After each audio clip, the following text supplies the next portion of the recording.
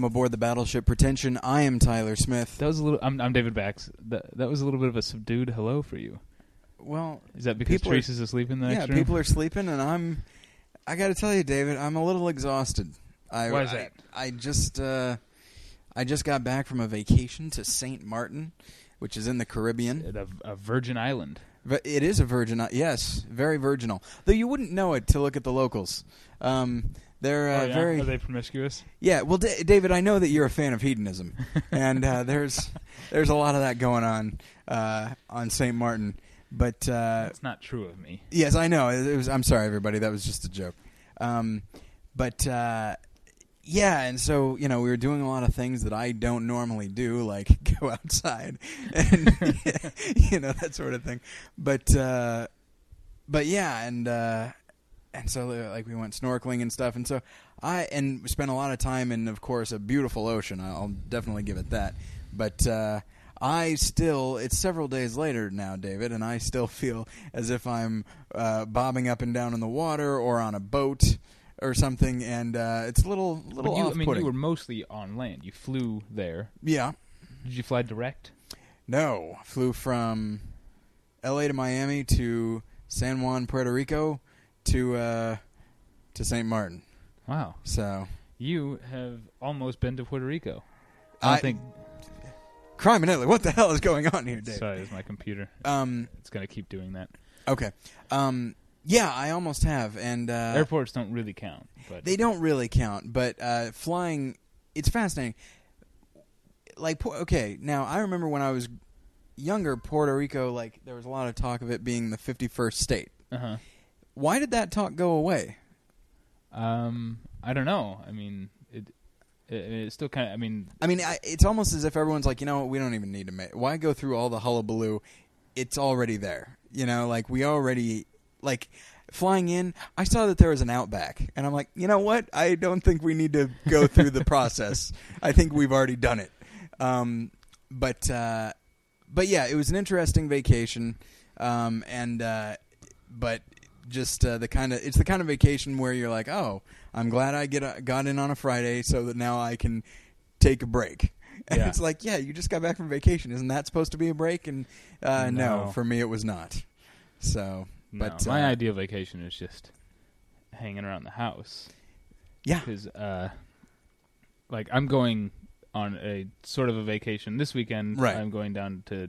This coming weekend, I'm going down to San Diego for Comic-Con. Now, that's the kind of vacation I can get on board with. But that is, my schedule is so full. There's not going to be a lot of rest involved in Comic-Con for me. Yeah, I'm take a lot of pictures, David, so we finally have something to put on the photos portion of the website. I intend to. Our digital camera was busted. Busted? Or it looked like it was. Okay. But good old handyman David Bax here. I took a paperclip to it, and it's all right. You put those theater tech skills to work finally after 5 years of laying dormant. Longer than that. Oh well, no. Actually, let's not forget Cole's musical. Oh right, our roommate Cole did a musical. Yeah, I was the stage manager. That's and right. I acquitted myself admirably. I think you sure did. Tyler was also involved. Yeah, I had to sing, which was kind of funny. So anyway. So that's what I did this week. What have you been up to lately, David? This past week, or weekend, or today, whatever. This past week, as with many previous weeks, recently I have been working myself ragged, right, and not going to the movies, which is why I haven't posted any new blogs because I don't have any fodder if I don't go to the movies. Now, what does the job count up to this week, David? It's still, it's one full-time job. One full-time job. One part-time job. One part-time. And then one sort of freelance thing that doesn't take a lot of time. Okay. But so that's 3. So that'll take up a lot of time. So listeners, just, cut them some slack. Yeah. All right, I know I do. Yeah, but I didn't... I stayed in last night so I could catch up on the week's television. Okay. What'd you watch? The shows that I watched, I right. just had to catch up on some daily shows. The new Anthony Bourdain, he goes to Columbia, which is a fascinating episode. watched the first episode of Reality Bites Back, which was very funny. I actually saw that while I was on my vacation, and I enjoyed it a great deal. I watched My Boys with Jim Gaffigan. Is that the one with Jim Gaffigan? Yeah. Okay. That's been on a while, though. Like, what season are they into? I'm not sure, because I don't watch it regularly. I think maybe season 3 just started. Okay, so it's been around a while, and only now has it started to get any kind of legitimate press, which fascinates me, because usually, unless a show is like a hit right away, and is really exposed, it's usually canceled. So I'm surprised it's been around so long. TBS doesn't have to pull huge numbers to keep a show on. That's true. But that show makes me like. It makes me like it's like an alternate universe version of Nostalgia for Chicago. Okay. Because it takes place in Chicago, and I was like, "Oh, this is what it would have been like to live in Chicago if I had money when I lived there." Yeah, that's it's kind of that is an interesting version of nostalgia. It's like, oh man, but then you could have that kind of nostalgia for almost anywhere. But like you could watch Reversal of Fortune and be like, oh man, if I had millions or billions of dollars, I could live this life. That's great. And then you just feel a strange form of nostalgia. But now you were actually telling me the other day that you've had to cut some shows loose. Shows that you have previously watched and been somewhat loyal to. You've now said, no thank you, it's not for me. Well, I think I made mention of cutting weeds loose. I think I mentioned that on the podcast. Right. Which I wasn't too broken up about, even though I was a defender of the show, and I felt like I recognized all its faults, but still loved it. You know. But season 3 just I couldn't stick with it after season 3. Okay. The big decision for me. That's right, ladies and gentlemen. I will not be watching this season of Project Runway. You son of a bitch. You don't care at all. Well, I care because, that's the thing. I've not watched a single second of Project Runway, and it's just, I don't know anything about fashion. I don't particularly care about fashion. But I have heard that as far as reality shows go, it's one of the better ones. And even in your description to me the other day of the huge changes they're making, I mean, if it was a reality show that I watched, like I really only watch Survivor or something, but if they went through a huge format change like that, I'd probably be a little pissed off, really. Yeah, well, they haven't gone through it. Yeah, this is season 5 that just started. Starting in season 6, the next season, they're moving to Lifetime, and they're also moving part of the show to Los Angeles from New York. Okay. But the big thing that turned me off about season 4 was the product placement just got too egregious. Okay. Do you have any examples? Because I love stuff like that where it's really just you're just like, really? Yeah. Oh yeah. How about your assignment this week is to go to the Hershey store and make clothes out of Hershey's and Kit Kat pillows. And here's the thing: they did their job because I didn't even know there was a Hershey store. So Or the biggest one. The biggest slap in the face to loyal fans last season was the designing costumes for the WWE's female wrestlers, which is it's ridiculous on several levels. Yeah, first off because it's so just bald faced, you know, but also because Project Runway is supposed to be to a certain extent about high fashion. Yeah, not costumes. Right. I mean, I guess after a while.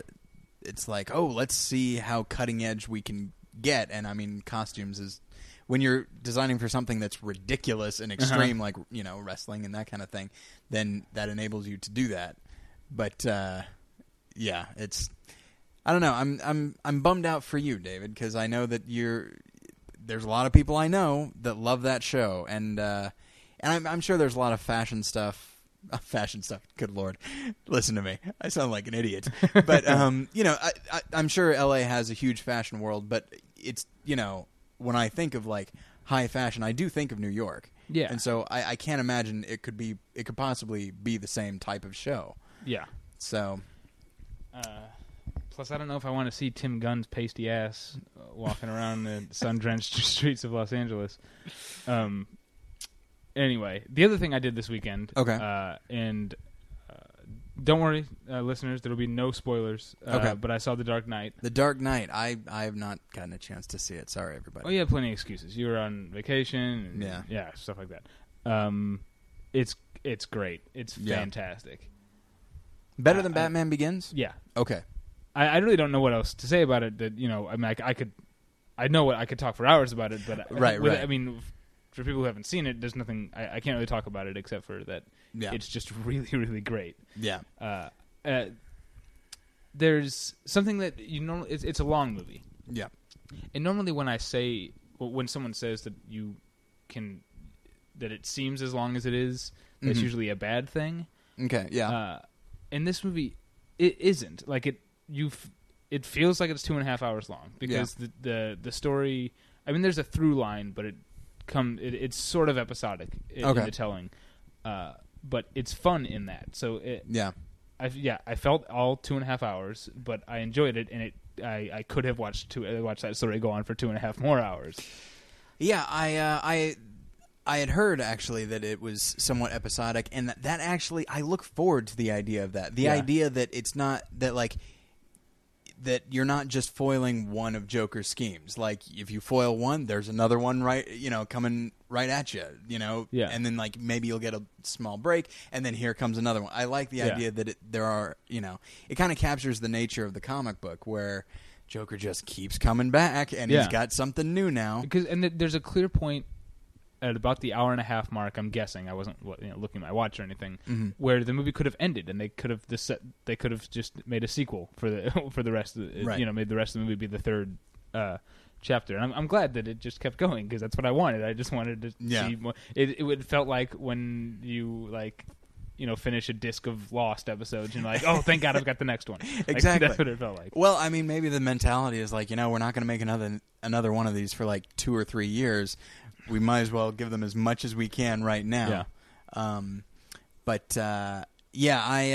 I really want to see it. I've been wanting to see it, really ever since the ending of Batman Begins, because it was handled so well that I was incredibly intrigued to see what. Oh man, if this is so good, what are they going to do with the Joker? Yeah. And David, do you remember there was a time when you and I were worried about Heath Ledger as the Joker? Yeah. And, there was the time when, and it wasn't just us, a lot of people were, they saw that first. For myself, you see that first still of him, which was a straight-on shot, and you see the scarring and all that. You don't even see his green hair, and you're just like, oh, this is not the Joker I know. But now, I mean, and that's the thing, I haven't seen the movie, but, you read all the reviews, and everyone's like, oh, my gosh, he's the greatest thing since sliced bread. Well, what I think when I look back at what I felt about that when I first saw the stills of the Joker, I'm kicking myself for not trusting Christopher Nolan more, right? Because that's what it was. I have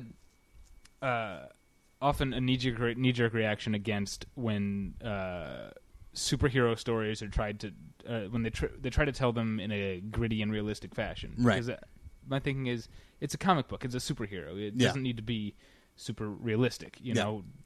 That's why Spider-Man and Spider-Man 2 are great because they walk that line very well. But that's of course you've seen Batman Begins, of course that's what this does. It's very set in a relatable world with realistic laws of physics and all that kind of stuff, and it works. It doesn't feel like they're trying too hard to.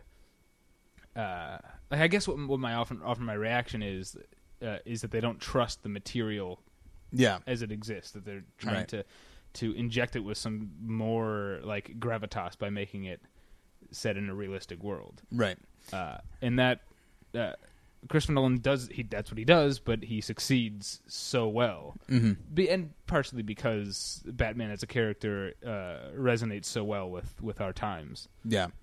And that's actually another thing that I've read is some clear parallels between how Batman deals with things and how the U.S. deals with things. And I someday I want to do an episode. I was thinking about this the other day. Someday I want to do an episode on the best, not the best working directors, because Scorsese's still working, but the best directors who've come about in the last 8 years, 10 years or so. And because, the new school. I mean, somebody Paul Thomas Anderson or Brad Bird or, or definitely Chris Nolan. I mean, I don't think he's made a movie that I haven't liked. Like even Following, which I thought was good, not great, still very memorable, and you can't shake it. It's a very solid movie, and I like the new Insomnia more than the old Insomnia. I was very unpopular in film school for that reason, among many others. I never saw the original. Yeah, it's interesting, but like any good remake, the new one actually adds something to it, as opposed to just tries to exploit the existing story. But yeah, so there's more about The Dark Knight. There's actually one big issue that I want to talk about. Well, we'll wait until you have seen it. Okay, all right. So I will definitely see it this week, and then we will talk about it next week. The only other thing I want to mention is that I saw the Terminator Salvation teaser. Okay, I'd seen it online, but it's on The Dark Knight, and oh no. I mean, there's many reasons why it doesn't look good. McG being reasons 1, 2, 3, and 4. But also more reasons than letters in his name, Dave. Also, it feels like I don't want Christian Bale to dilute his product. You know what I mean? All right, you'll have to. Okay, tell me what you mean. It's great that an actor of his abilities and of his respect takes on a role like Batman, a superhero role. Okay, I gotcha. But he doesn't need to keep being in these type of movies. Right. Like, how about another Machinist, Yeah. Or another Rescue Dawn, right. And which he's still doing these. Yeah. But I don't want him to abandon. Now, what's your take of his presence in like either The Prestige or 3:10 to Yuma? Would you say that's kind of in the middle?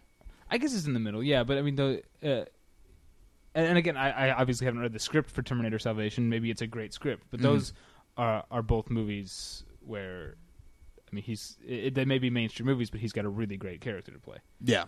Yeah, you kind of just want to be like, all right, okay, every great actor, you get one shot at like a franchise or something like that. Uh-huh. It's like, all right, Daniel Craig, you can be James Bond, but nobody else.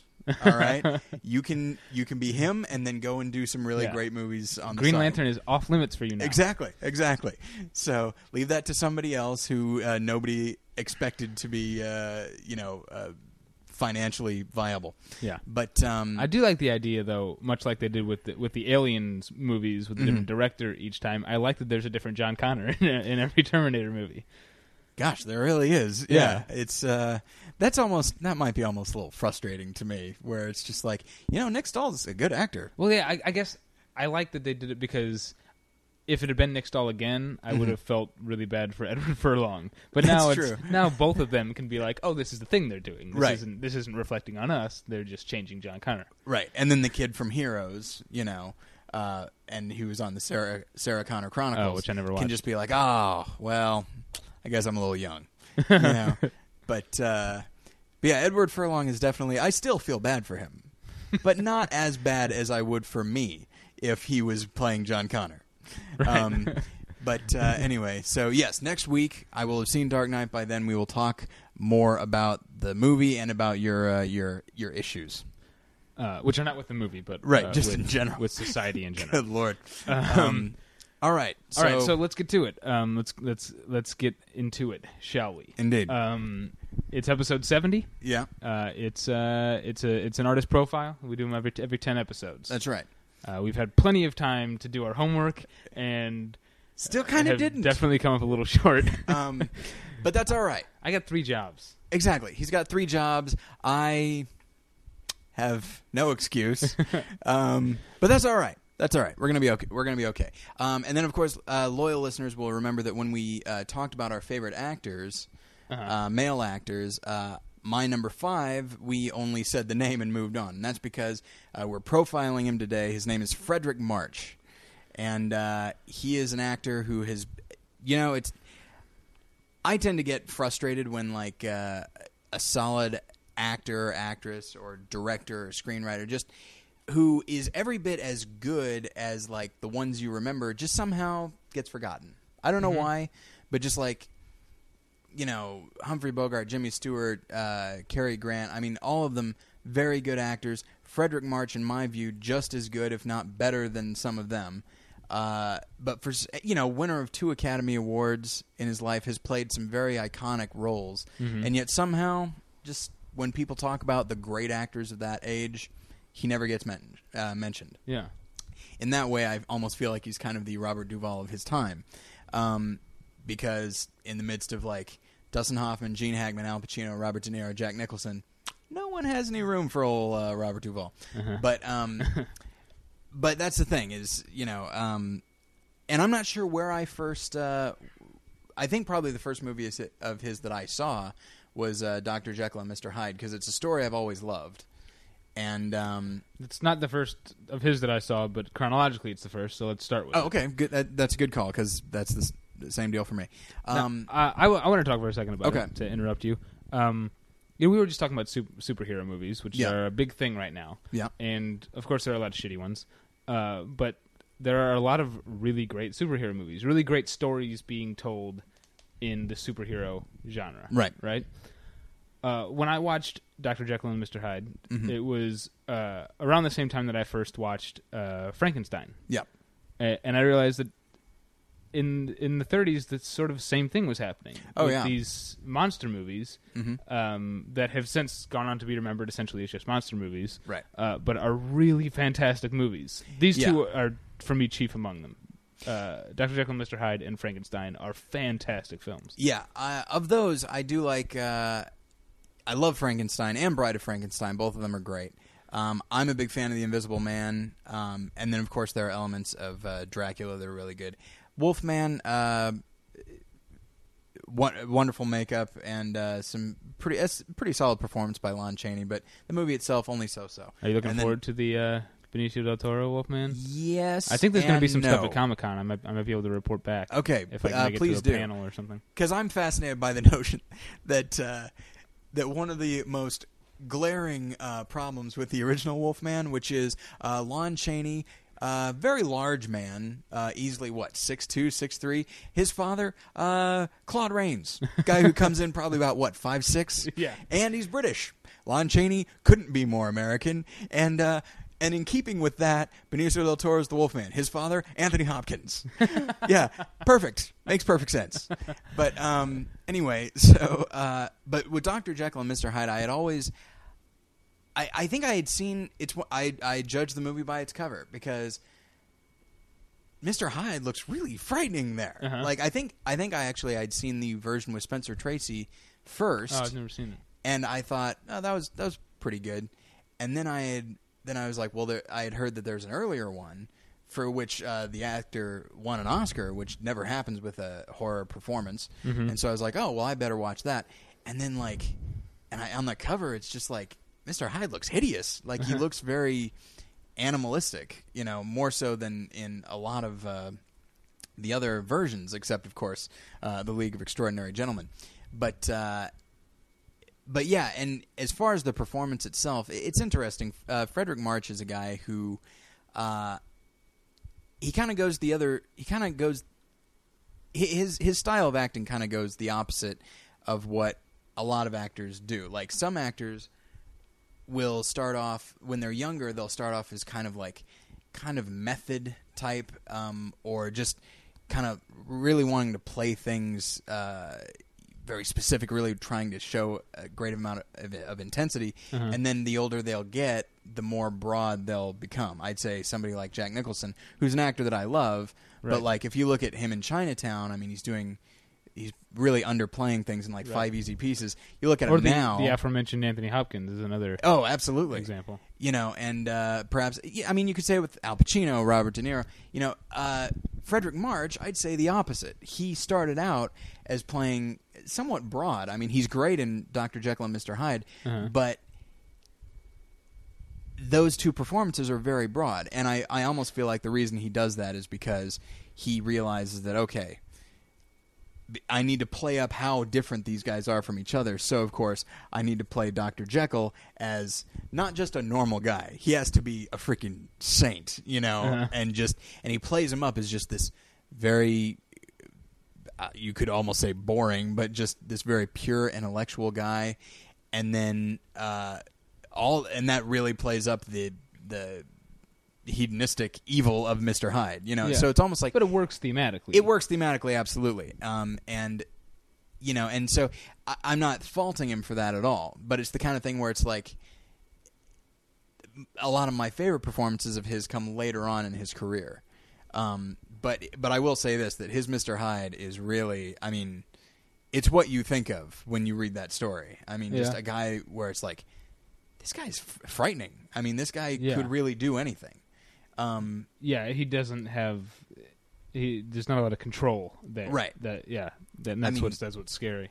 I mean, he plays him almost. I mean, he does a lot of like little ticks and stuff that makes him seem very animalistic, and they, to his credit, they work. They really freaked me out when I was younger.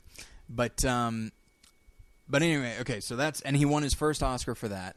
And then, so what's the next thing in his filmography that you have seen, David? Oh, you've got something before. Were you going to talk about Death Takes a Holiday? I'll talk about it briefly because I haven't seen it in years, and his performance is very good. But I have not seen it at all. I've seen Meet Joe Black. Is he the Brad Pitt character? Yes. Okay.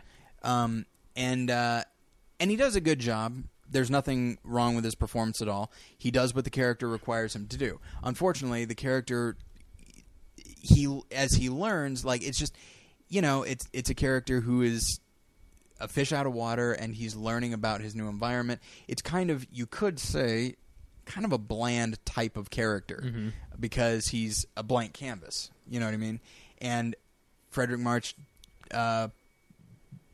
plays that. You know, and does a very good job with it, and just plays him with this very odd sense of detachment, you know, where he really just seems to be, even when he's talking to somebody, I mean, he always seems to be kind of standing outside the conversation, really listening to what they're saying, but also watching how they're moving and just trying to assimilate that into how he's going to move and how he's going to talk. And it's a good performance, but I'd say not necessarily one of his best because the very nature of that character doesn't allow him to do a whole lot.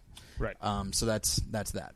The next one on my list, however, is his performance of Jean Valjean in Les Miserables, which is I just saw that a few days ago. And it's him as Jean Valjean, and of course it's Charles Laughton as Inspector Javert. Awesome. With cinematography by Greg Toland. Wonderful film.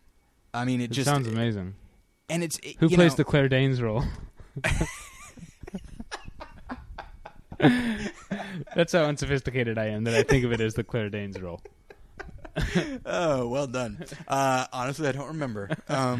But I remember Claire Danes though. But caterwauling throughout that movie.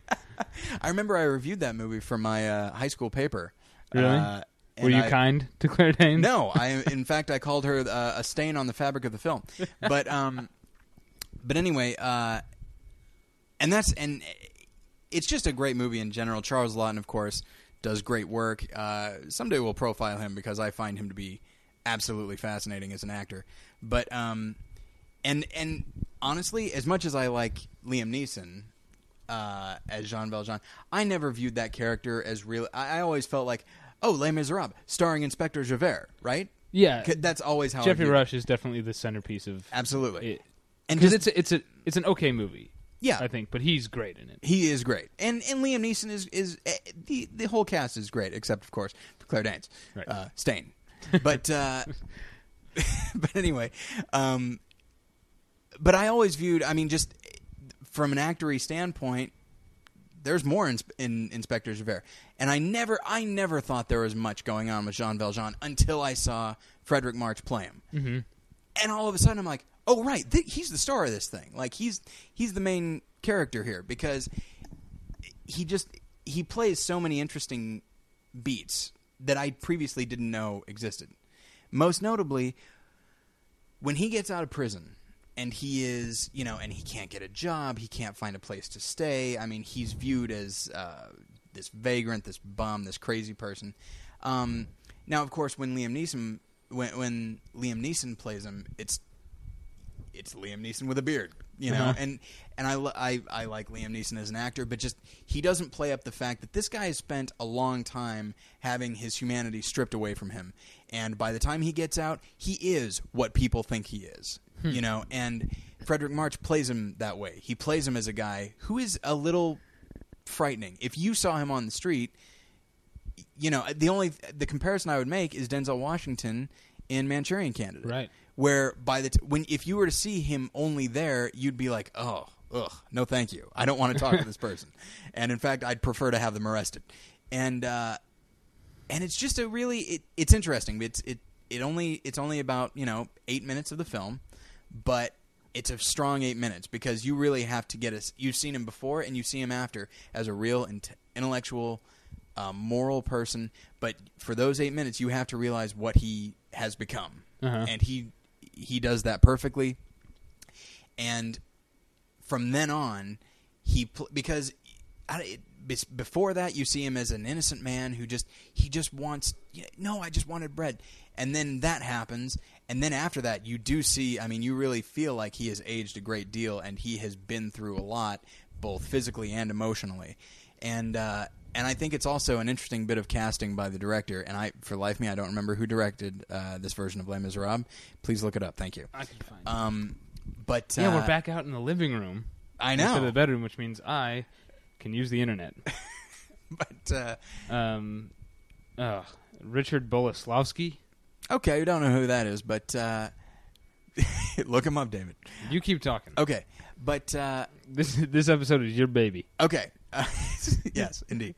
But now, of course, anybody familiar with the story of Les Miserables knows that at some point there is a character who is viewed, who everyone thinks is Jean Valjean, and he's just kind of a simpleton who it's easy to dismiss, and the real Jean Valjean could have put it on this guy, this unfortunate guy.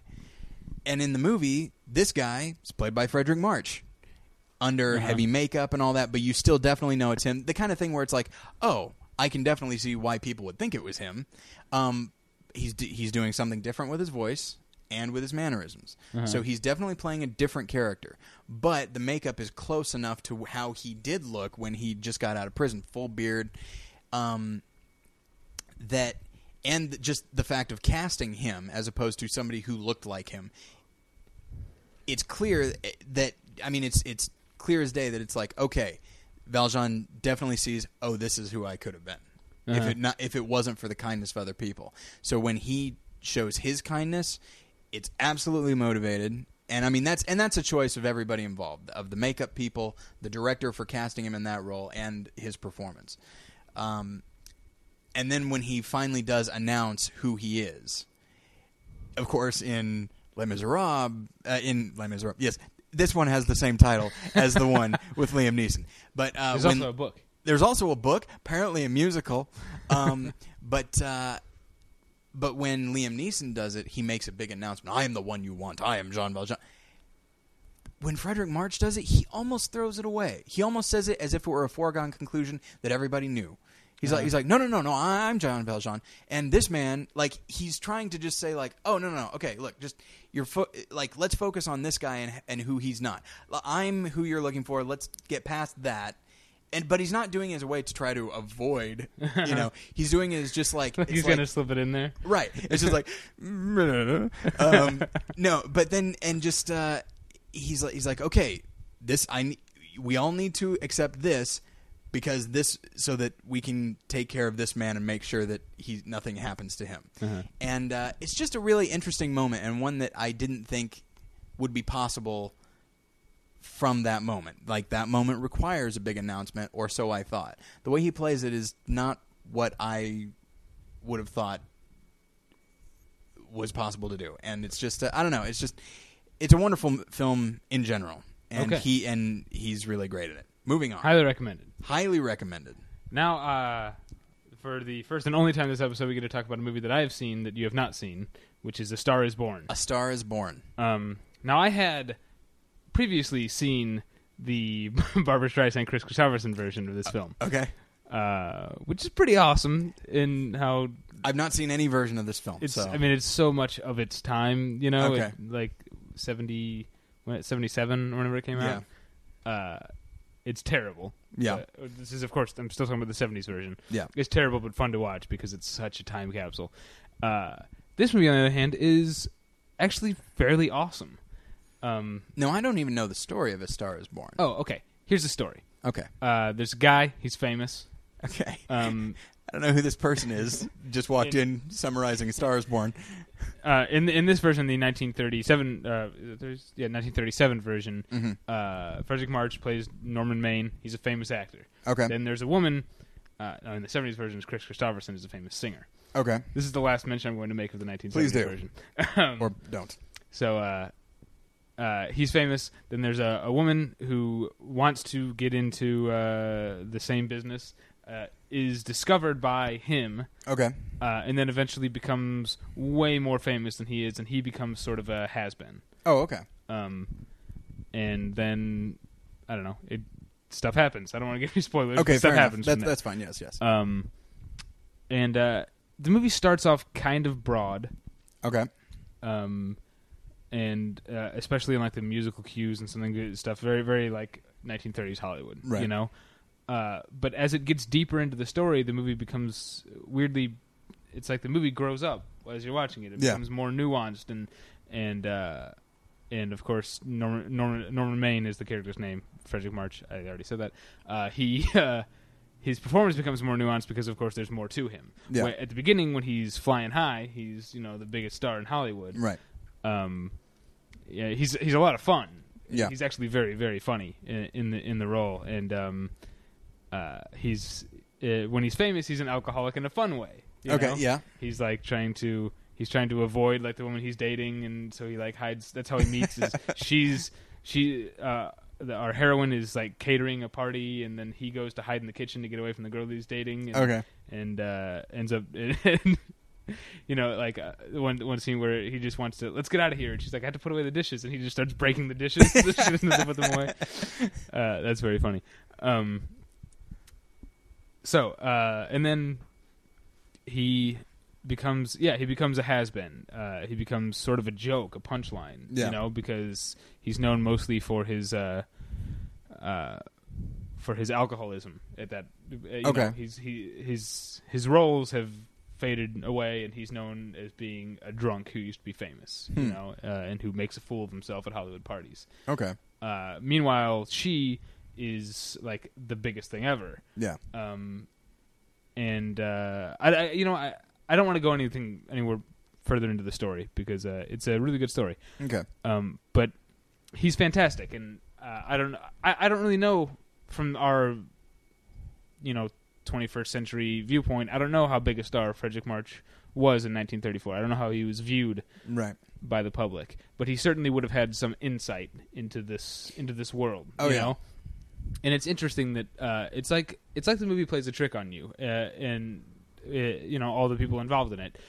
In that, at first, it is this very glossed over, sort of like magazine-y version of what Hollywood would be like, And then it sort of its claws come out. The movie's claws come out a little bit, and it starts to pick away at all the corruption and the underhanded dealings and the deception that goes on in this horrid industry.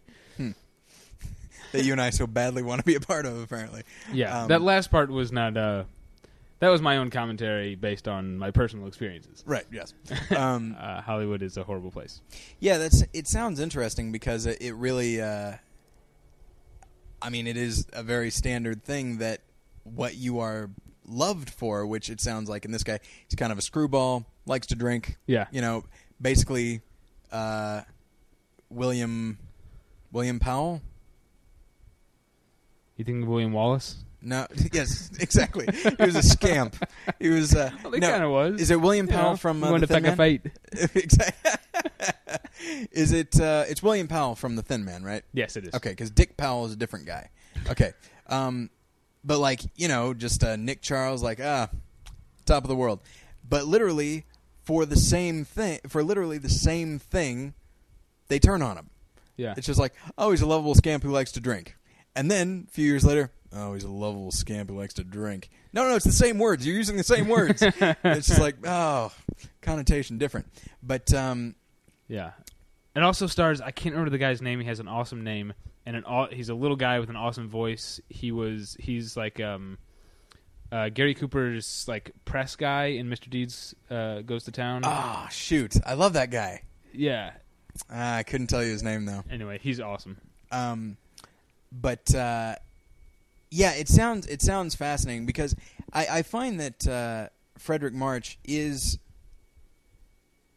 good at kind of not necessarily a dual role. I mean, he certainly is that in Jekyll and Hyde, but like, you know, in Les Miserables, not only is he's required to play two roles technically, but the character of Jean Valjean is like several different characters in the film.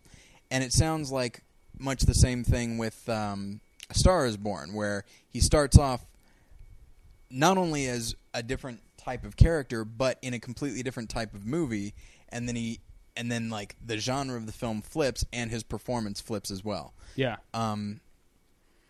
Yeah, there are some actors who just for some reason just are good at portraying two seemingly completely different things within one character.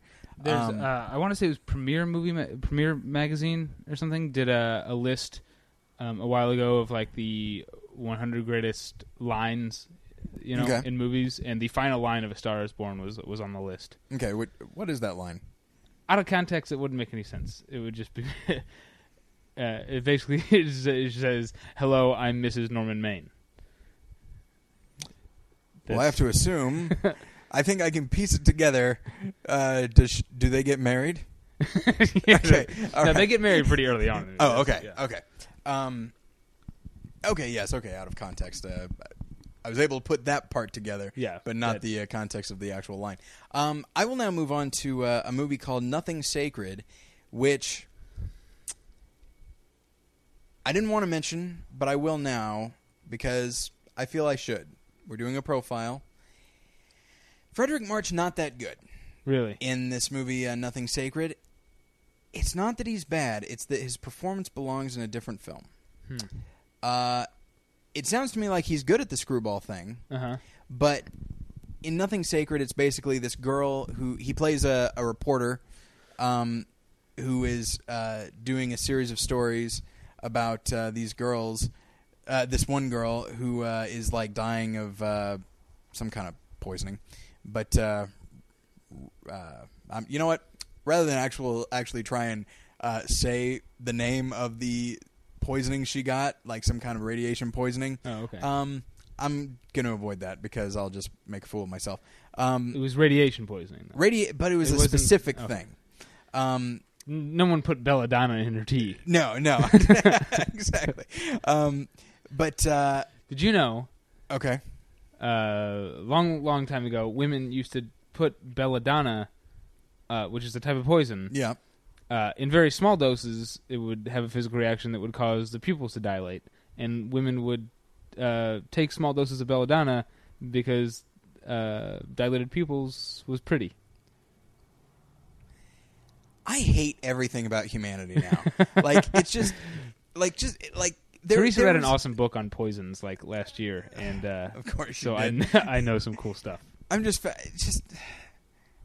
there was no good old days. There never was any good old days because just when you think you find out, it's like, oh, that sounds like a nice time. Yeah, women drank poison so they could dilate their pupils because it was more attractive. It's like, oh, that sounds horrifying. But anyway, so but yeah, in Nothing Sacred, his character is required after a certain point to feel regret about the fact that he is exploiting this girl to sell papers. He has not yet discovered that she is faking it, but whatever. He's required to feel bad. Did you just give away a big spoiler? No, you find out. You know it, and he doesn't. Oh, okay. You find out pretty much immediately. But it's weird to see because he overplays the guilt. He overplays the regret. He plays it as if he was in something like Les Miserables. And, you know, it doesn't seem to fit because it's a screwball comedy, and he is playing heavy drama. And there is a way to play regret and feeling bad without turning it into freaking Shakespeare. And he just doesn't seem to get a handle on it. And it was weird to see because I think he's a great actor who can play almost anything. Just didn't really seem to be into the film. And admittedly, the film's not that good, so that's all right. But I felt it was worth mentioning so that I could let everyone know I have a clear-eyed view of who he was. Moving on. It's getting late. Yeah. Okay, so the next one on my list is The Best Years of Our Lives. Oh, I have seen it, but you're still going to have to carry the ball here because I have not seen it in almost 10 years. Probably 10 years? Probably 7 or 8 years. Oh, my gosh. Think about it. All right. I haven't seen it in like 2 hours. But you had seen it before watching it. I'd seen it before, yes. In fact, I think I first saw it on your recommendation. Oh, okay. Quite possibly, yes. Yeah, Best Years of Our Lives is one of my favorite movies ever. And upon watching it now, it will absolutely remain so because it's just... It's astounding. I mean, it's... you know what? I'm not going to talk that much about the movie, but I'll basically just tell you it's about World War II veterans coming home and trying to readjust. And you see, basically, there's 3 veterans. One of them has a problem with his wife. One of them now has hooks for hands and has to deal with that. And then the other seemingly has a really nice life, and that's Fredric March. He has a lot of money. He gets his old job back. In fact, he gets promoted immediately. And he just, it seems that he's fine, that he's going to turn out fine. But you realize pretty quick, this man is an alcoholic. I mean, you realize, you don't... It's the kind of thing where you realize he's been playing it the whole time, but probably about 15, 20 minutes in, like the first night he's back, he goes on a huge bender with his wife and daughter. And it's all coming back. Yeah. You know what? It has been... I saw it before I even knew you, now that I think about it. But, it's one of those things where you're like, oh, wow, this guy really drinks. But then you actually think back on him and you realize, oh, this is not like a new thing. It's not like, oh, all right, it's a celebratory bender. It's an excuse for a bender, Yeah.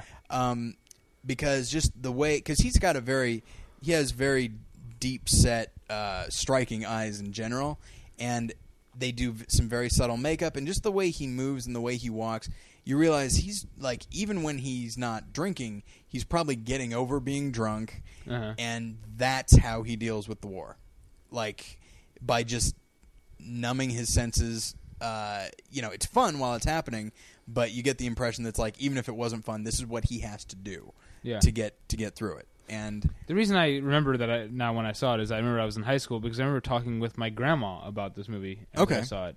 And one thing that she pointed out to me that I didn't really think about until I noticed the release date is how soon after World War II this movie came out. 2 years. Yeah, this stuff was going on. Yeah, this type of stuff was going on, and I think I remember my grandma saying the movie kind of hit a nerve, especially her husband, my grandpa, who was already dead at that time.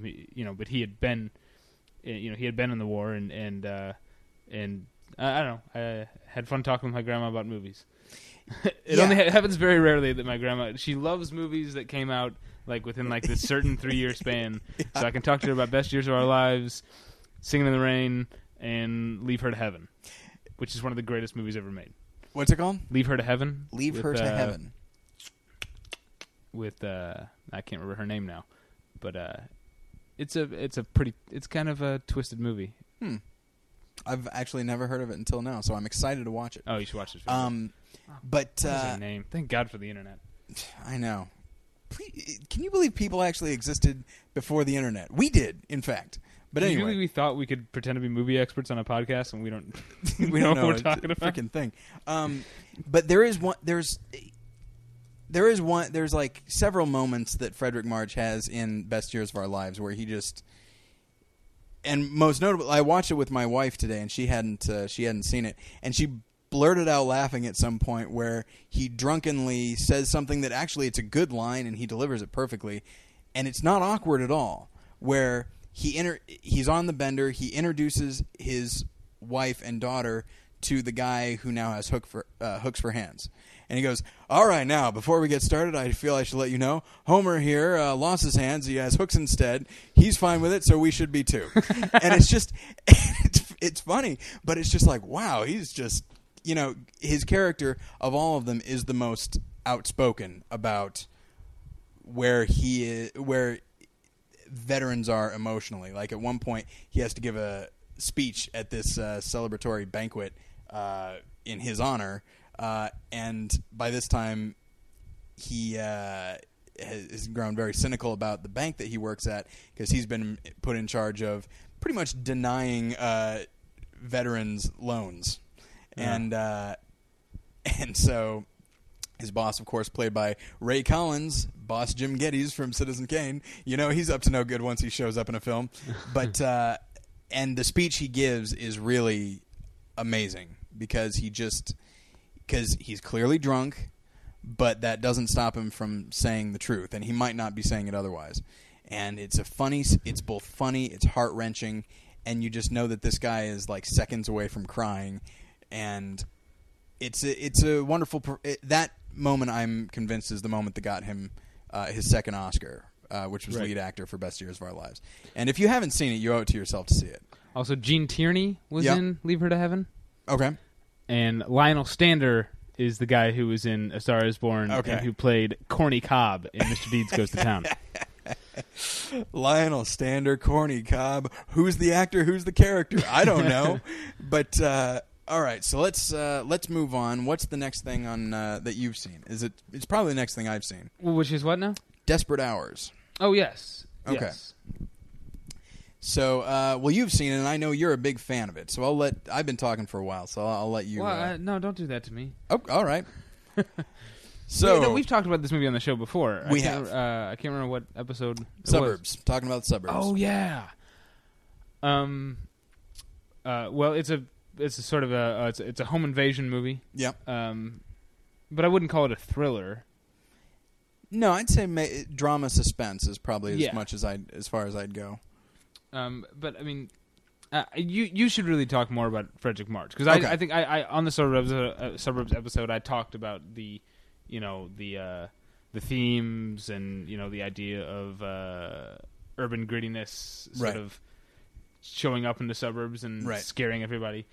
Indeed, and yeah, this is I'd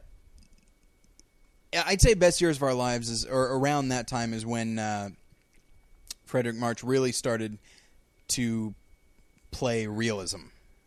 And it's worth noting that he also at some point played Willie Loman in Death of a Salesman, which is not available on DVD. Good Lord, I would love to see that performance. Yeah. He was nominated for it, and it's not available. And so somebody freaking get on that, because I imagine it's astounding. But in The Desperate Hours, he plays just a suburban dad, and what's more is just you really get, he's good at taking characters that you think would be fairly simple, like Jean Valjean and now like the father in The Desperate Hours, and he really, it would have been easy to play his character as just naive and just completely unaware that bad things can happen to him or other people. But it doesn't. He plays him as a pragmatic guy who you could view for a while as somewhat cowardly. Like he doesn't want to try anything until he feels he has no choice. And that's, there's not a lot else to talk about with his performance except what he chooses not to do. He chooses not to go broad with it. He chooses to turn this guy into somebody you feel like you could know, just like a friend's dad or something like that. Just a certainly upper class, but and not necessarily above, like a kind of a petty sort of revenge, because there's a moment where he is kind of rubbing it. Spoilers. Okay, so Humphrey Bogart there's three guys. There's Humphrey Bogart, his character's younger brother that he feels kind of protective of, and then a third guy. And at some point, the younger brother dies, and Fredric March really lays into him and says, like, yeah, he's dead, and you couldn't help him. You didn't protect him. You know, like, he's bringing his kind of suburban morality and I'd say realism into, like, hey, you know what? It's like, if you were so protective of him, why are you here? Like, why is he here with you? Like, yeah. And it's, you know, and that part could seem ham-fisted, but it doesn't. But it doesn't seem too moralistic either. Like, it does seem like he's saying it as a lecture, but he's also saying it because he knows it hurts. Yeah, you know? Yeah. Well, you know, we've leapt almost 10 years from Best Years of Our Lives to Desperate Hours, and I think you said at the beginning that, you know, how it's a shame that he's not remembered. It's a real shame, because this is not only 10 years from Best Years of Our Lives, this is almost 20 years from Jean Valjean or the dashing Norman Maine in A Star Is Born, and here he is still acting up a storm, and unlike Norman Maine, aging as an actor and playing his age here. He's not, you know, he wasn't some movie star, you know, trying to hold on to whatever appeal he had in the mid-30s. You know, he was a really great journeyman actor. Yeah, you know, and it makes it even more astounding that he's not as remembered as he is. You know, that's actually the perfect way to describe him, as a journeyman actor. Like, he didn't like, you know, I mean, as much as I love Humphrey Bogart, and I do love him, he's always a version of Humphrey Bogart. He has a very definite way of speaking that he couldn't hide because he just had a speech impediment and all that. And so, like, but, like, you know, with Fredric March, like, he's like a Gene Hackman or a Robert Duvall, where he will always bring the role to him as opposed to impose himself on the role. And you know, maybe that's the reason that he's not remembered, is because, you know, he's somebody who could just become whatever the role required. So next on my list is the man in the gray flannel suit. He has a supporting role as Desperate Hours was the last one on my list. It was the last one on your list. Okay, well, I'll try and keep this fairly short. Man in the gray flannel suit, wonderful performance. Actually, it's kind of a version of his Desperate Hours performance. Okay. It's just now it's supporting. So I'll just move on from there. There's not a lot for his character to do except seem very sage. He also played Philip of Macedonia in Alexander the Great. Yes, he did. Which I've always wanted to see, even though I hear it's not very good. Yeah. Alexander the Great. Someday they're going to make a good movie about him. Yeah. Haven't yet, but he's played a lot of. Let's see. Do you have his filmography pulled up there? Yeah. He did back in the early days of television. Like, they would have like a playhouse type thing, you know, where they would put on classic plays or classic stories, and in something they did a version of The Winslow Boy. Oh. And he played Arthur Winslow, who I'm only familiar with the David Mamet version with Nigel Hawthorne. Yeah. Where Nigel Hawthorne plays that part, and I'd be fascinated, you know, much like with Willy Loman, I'd be fascinated to see what he did with it. And then he was also in a version of The Iceman Cometh. Yeah. And, you know, just he played, you know, some very solid roles, and it makes, I mean, I think he was started as a stage actor, and I think it absolutely shows. But so I'll move on to. There's only two more movies on my list. Okay. And they are some of his best performances, and the first one is in Inherit the Wind. Mm-hmm. Have you seen it? No. Have you seen, like, the play, or have you read the play or anything? No, I know what it's about. Okay. He has the thankless job of playing a part that nobody likes, but not the kind of. He's the villain of the piece. This is one of the hardest things for me to ever explain, because I have said the same thing about, like, Matt Damon in The Departed, where there's the villains you love to hate, and then there's the ones that you just like. Ugh, I don't like that guy. And like in The Departed, for example, Jack Nicholson, villain you love to hate. Matt Damon, the villain you're just like, ugh, I want him to get shot. You know? Whereas, and much in the same way, I mean, in Inherit the Wind, there's there's the Clarence Darrow surrogate whose name Drummond, I believe, is the character's name, and then there's the William Jennings Bryan surrogate, which is Matthew Harrison Brady, and he represents, of course, backwards thinking and all that. And again, it would have been so easy to play up this guy's ignorance and this guy's stubbornness, and just make him out to be some moron who's about to burn all the books in town. And the thing is this. So first off, he doesn't play him like that. I'll get to how he does play him in a second. But that stuff, a lot of that stuff is in the script. Uh-huh. So what do you do? If you want to play this character as real, but there's so much in the actual story that says this guy was a caricature. And that's to... he realizes there are moments here and there where the guy... He realizes that the character himself is constantly putting on his own performance. To really make his case, he feels like, I can't let anybody see what I'm really thinking or feeling. If I feel a moment of panic, I can't let them see that, you know? Uh-huh. And so he realizes that this man is performing just as much as I'm performing. And so, he, the character of Brady tends to speechify and all that. And so he plays him as a man who knows he is giving a speech. And, and so, but he will have moments where the mask falls. And he uses that as opportunities to show us vulnerability in the character. So that all of a sudden it's like, you know what? I just kind of feel bad for this guy at this point.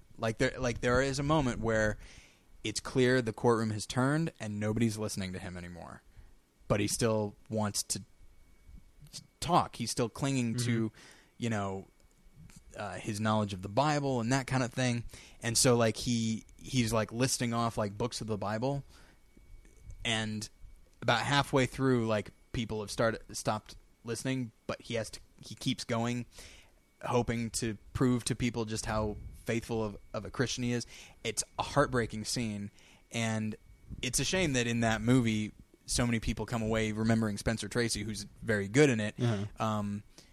But because Fredric March has a lot of heavy lifting to do, and it should be noted that they recently, about 10 years ago, made it for HBO with Jack Lemmon in the Spencer Tracy role and George C. Scott in the Fredric March role, and George C. Scott does a really solid job with it too. So I'm going to move on to the last thing on my list, but he was in several things after this, which was 7 Days in May, directed by John Frankenheimer. Which you've been telling me to watch. I've been telling you to watch for a long time, because when I just kind of... It's one of those things where I casually watched it, and I was like, oh my gosh, this is amazing. How do you formally watch a movie? What? Formerly. No, formally. Formally? Because you're saying you watched it casually. Oh, okay. Walk me through your routine when you're not casually watching a movie, when you're formally watching a movie. Oh, well, it's when I go to a video store with the express purpose of saying, you know what? I've heard a lot about this Citizen Kane movie. I've made an appointment with it. Okay, but you don't sit up straight on the couch while you're watching it? I kind of do. Okay. Because I don't want to miss a thing, like Aerosmith. But yeah, see, I took your little joke and I took it seriously. What do you think of that?